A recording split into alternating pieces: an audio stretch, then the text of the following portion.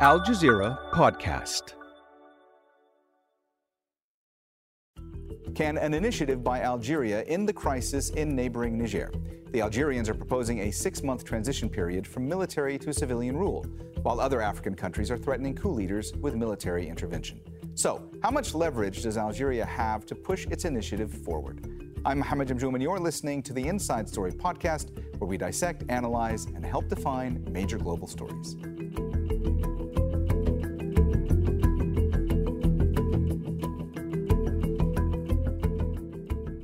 All right, let's go ahead and bring in our guests. In London is Alexis Akwajiram, managing editor at the news website Semaphore Africa.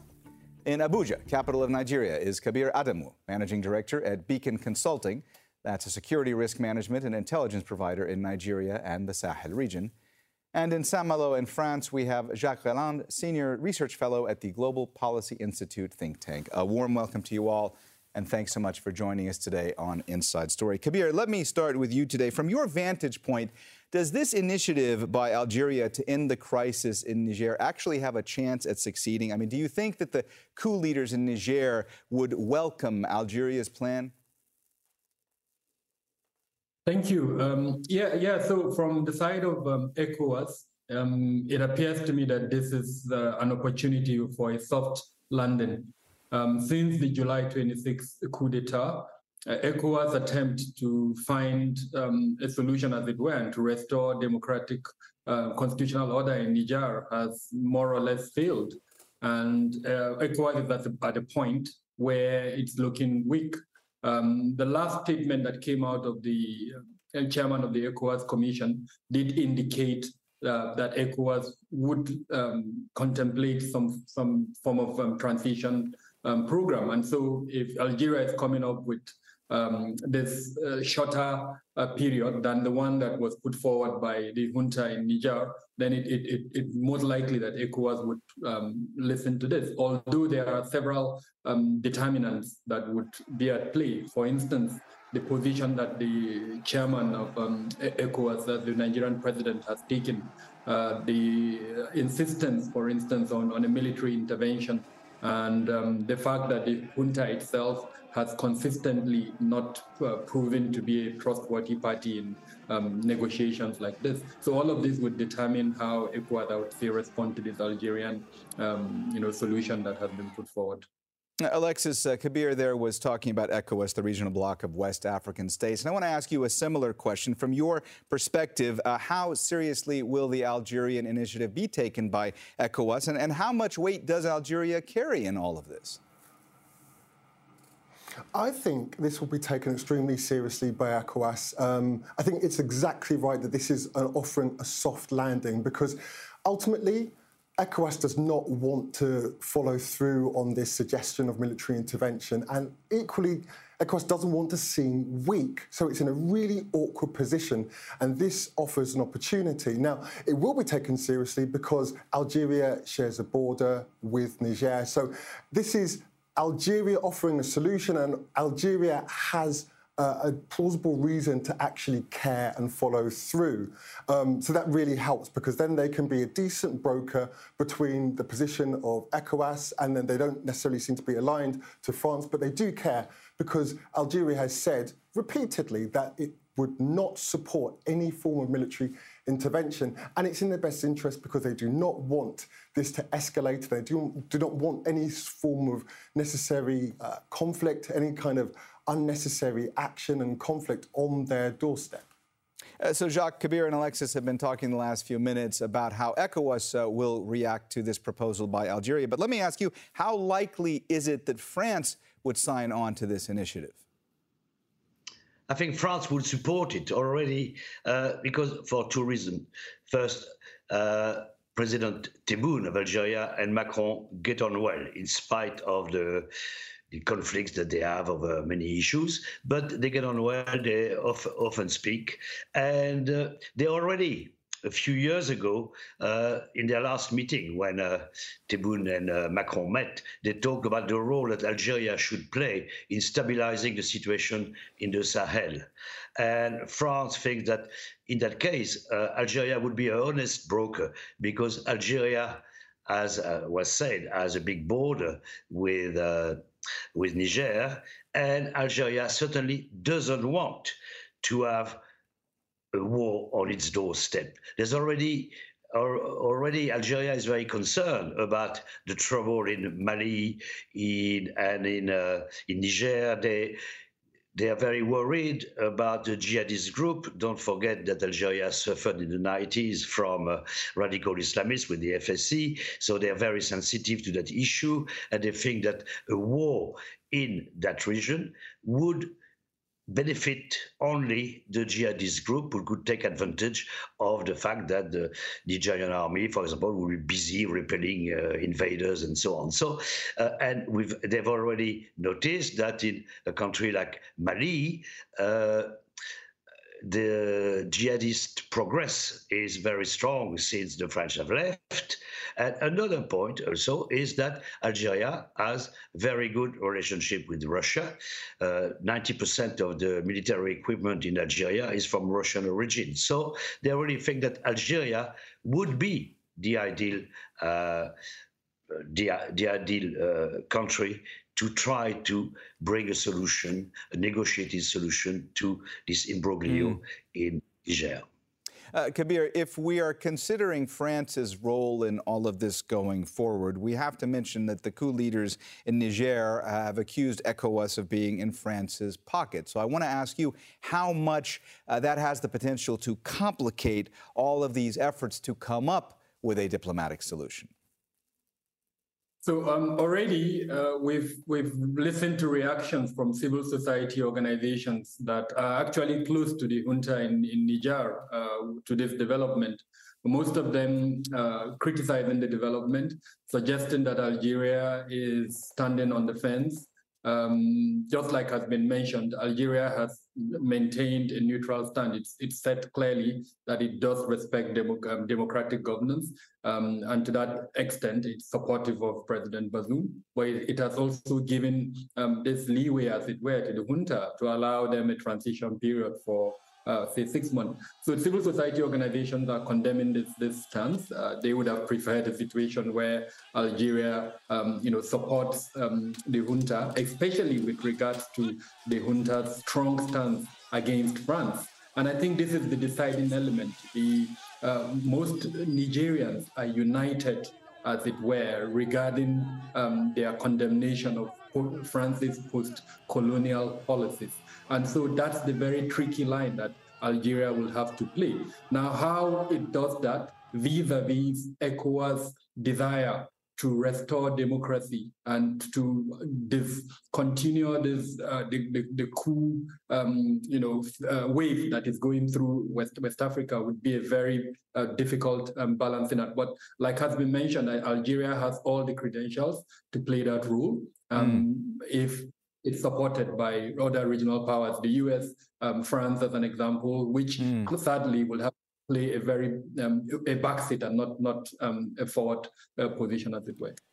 Alexis, Niger's coup leaders have called for a transitional period that lasts, I believe they said, at most 3 years. And I want to ask you about this because Algeria's plan mentions a 6-month transitional period. So when it comes to that specific point of contention, would the coup leaders in Niger potentially agree to a shorter timeline when it comes to transition?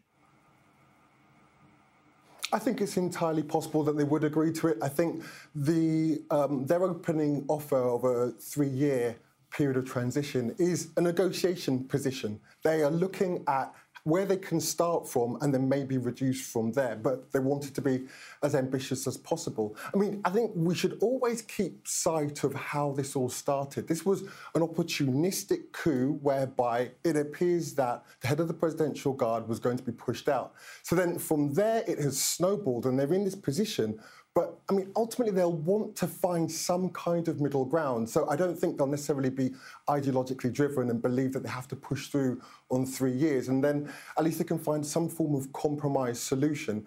Also, it's worth bearing in mind that these sanctions that are being imposed on Niger are going to keep on biting. It's not going to get easier. So they will want to resolve this because on several indices, Niger is one of the poorest countries in the world. Now, the price of goods, particularly foodstuffs, is going up constantly. Food inflation is going to go through the roof. It is already, and then electricity has been shut down as well, electricity coming from Nigeria. So that's all going to increase the pressure on the junta, because over time, support for them will wane, so they'll want to wrap this up. And that's why I don't think they're going to stick to it has to be 3 years, when they could compromise and move closer to the 6 months being suggested by Algeria.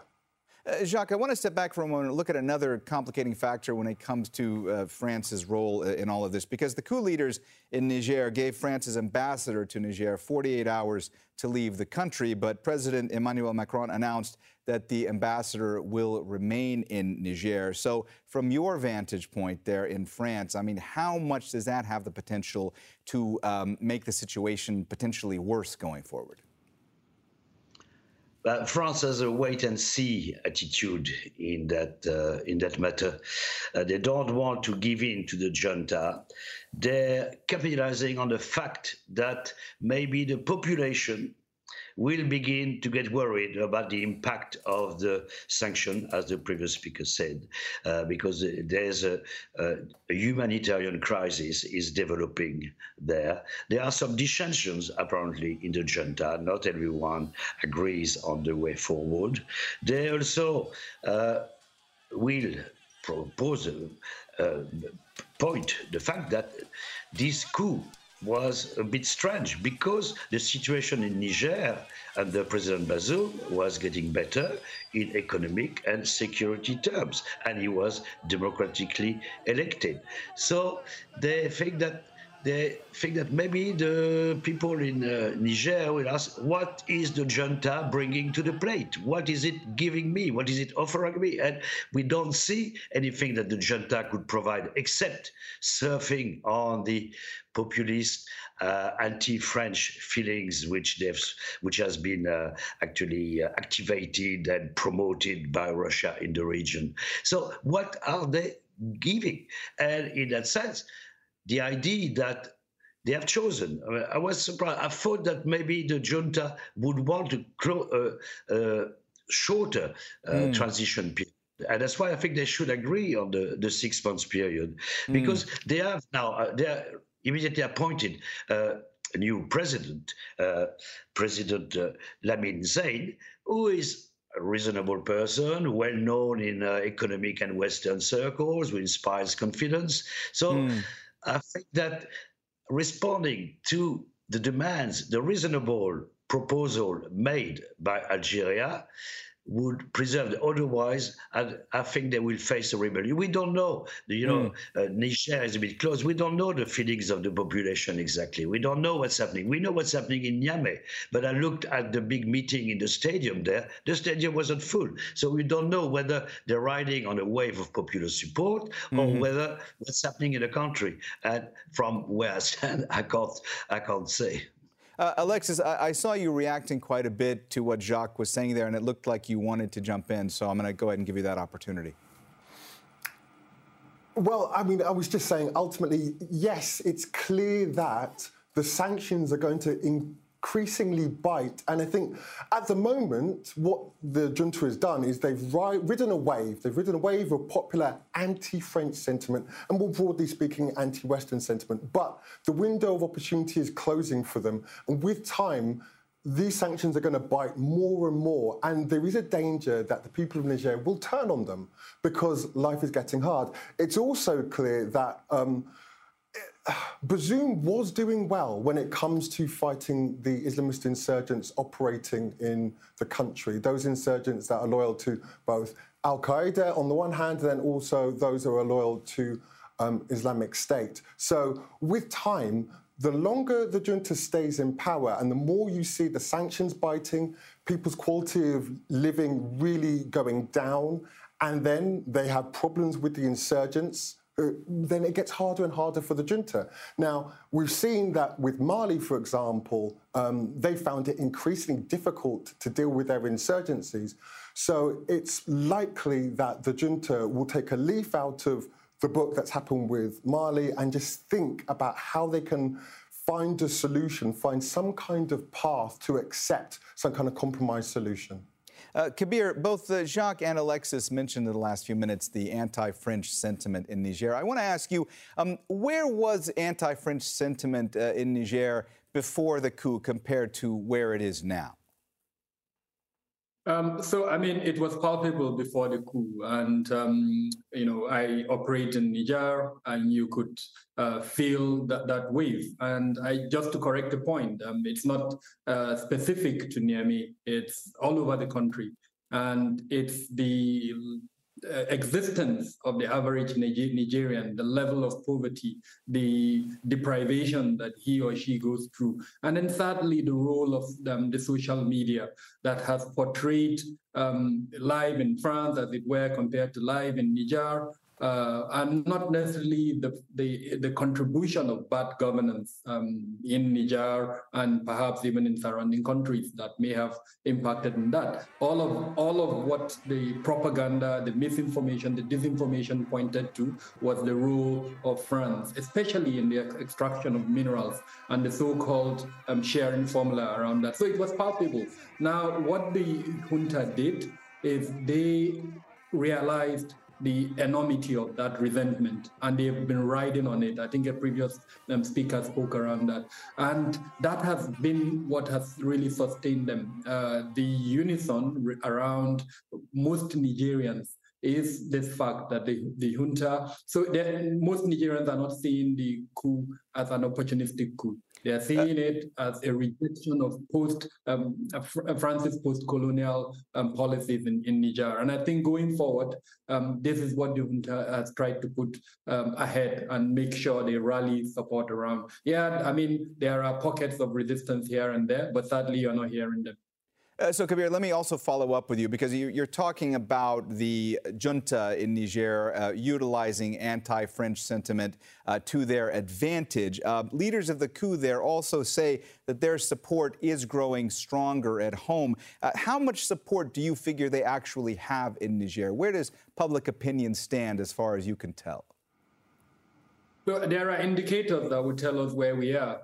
Immediately after the coup, in the public spaces, the stadium in particular, where protests were being held, you would see the stadium full to capacity. Now, the 1 month marking, as it were, of the coup, which was on August 26th, that stadium was not full. And it may be a reflection of the effect of the sanctions on Niger. It may be a reflection of the reality of the average Nigerian. There are two factors that have emerged: the effects of the sanctions, economic sanctions, and then the inability of the junta, as it were, to improve on security. We've seen several attacks in parts of Niger by insurgent groups, and sadly, the Nigerian military has suffered from those attacks. So most Nigerians are beginning to ask that question. Now, at the moment, there are several narratives that have come up. Some, of course, riding around this anti-French sentiment are supportive of the junta,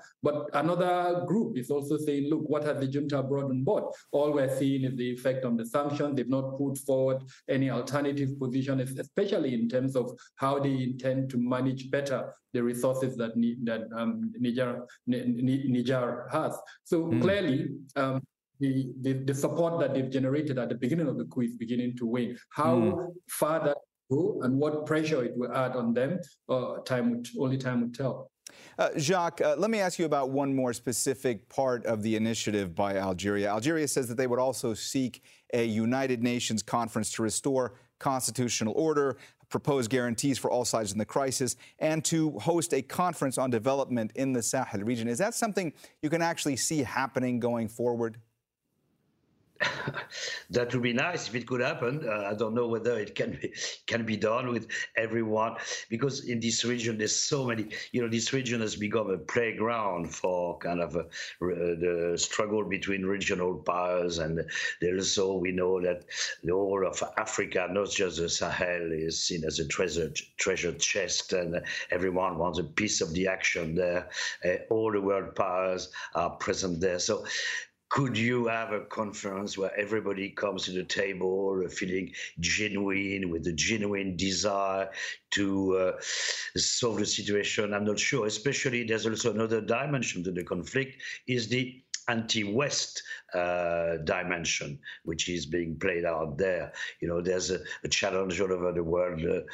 We saw the reaction of many African countries to Russian invasion of Ukraine. You can see that there's a growing challenge in the rest of the world, not just in Asia, in South America, to the Western order as it was established after World War II.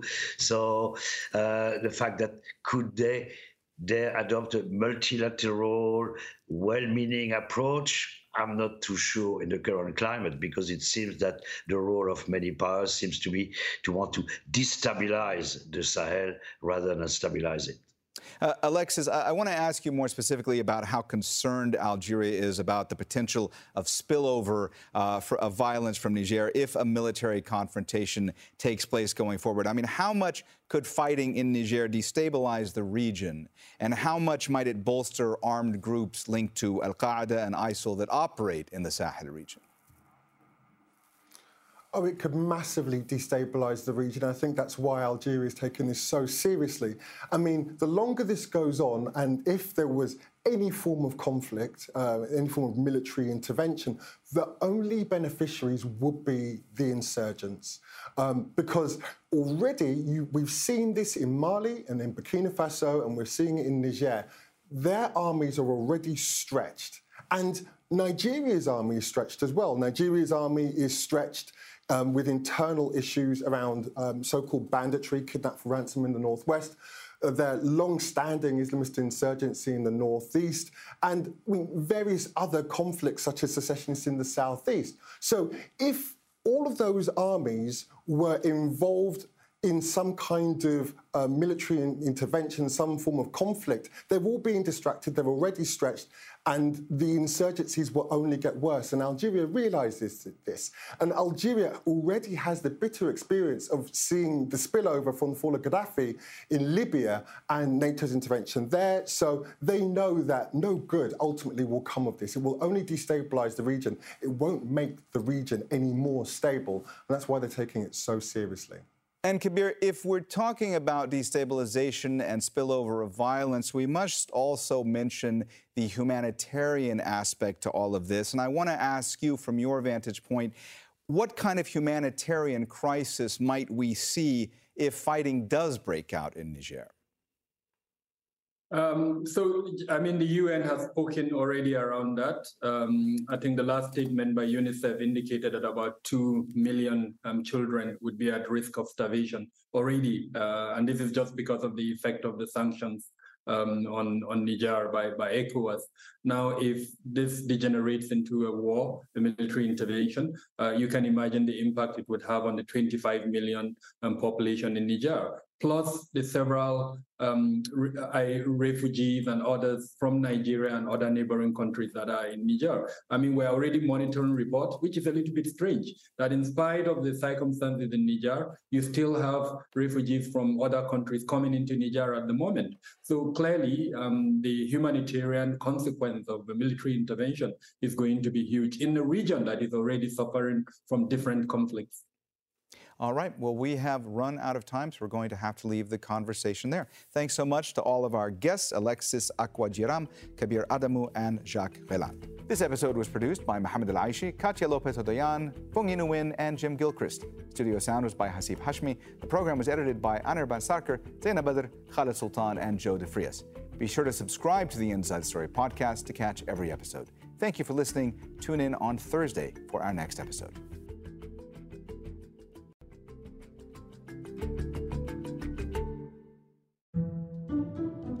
This week on The Take, a busy week for former Pakistani Prime Minister Imran Khan as his legal fortunes rise and fall again. That's The Take by Al Jazeera. Listen wherever you get your podcasts.